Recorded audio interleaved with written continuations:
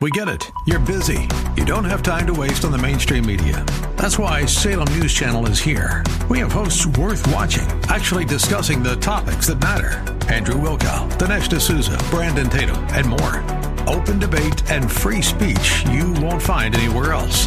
We're not like the other guys. We're Salem News Channel. Watch anytime on any screen for free 24/7 at snc.tv and on Local Now, Channel 525.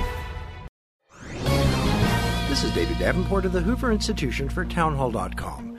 A recent report reminds us that if the future of the American Republic is in question, doing a better job with civic education is the answer. The report for the Democracy at a Crossroads National Summit provides plenty of reasons for pessimism.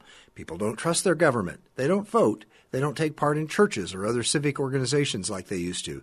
And young people lack civic knowledge. Only 23% of high school seniors scored at a proficient level on tests. But some states are awakening to the solution, better civic education in our schools. Florida now requires a middle school course in civics and tests the students with strong results. Illinois requires a high school civics course, and other states are looking at new requirements. The report is surely right when it says civic learning, when done properly, is the best vehicle to train young people to sustain our democracy. I hope it's coming soon to your state. I'm David Davenport. Learn more at townhallreview.com.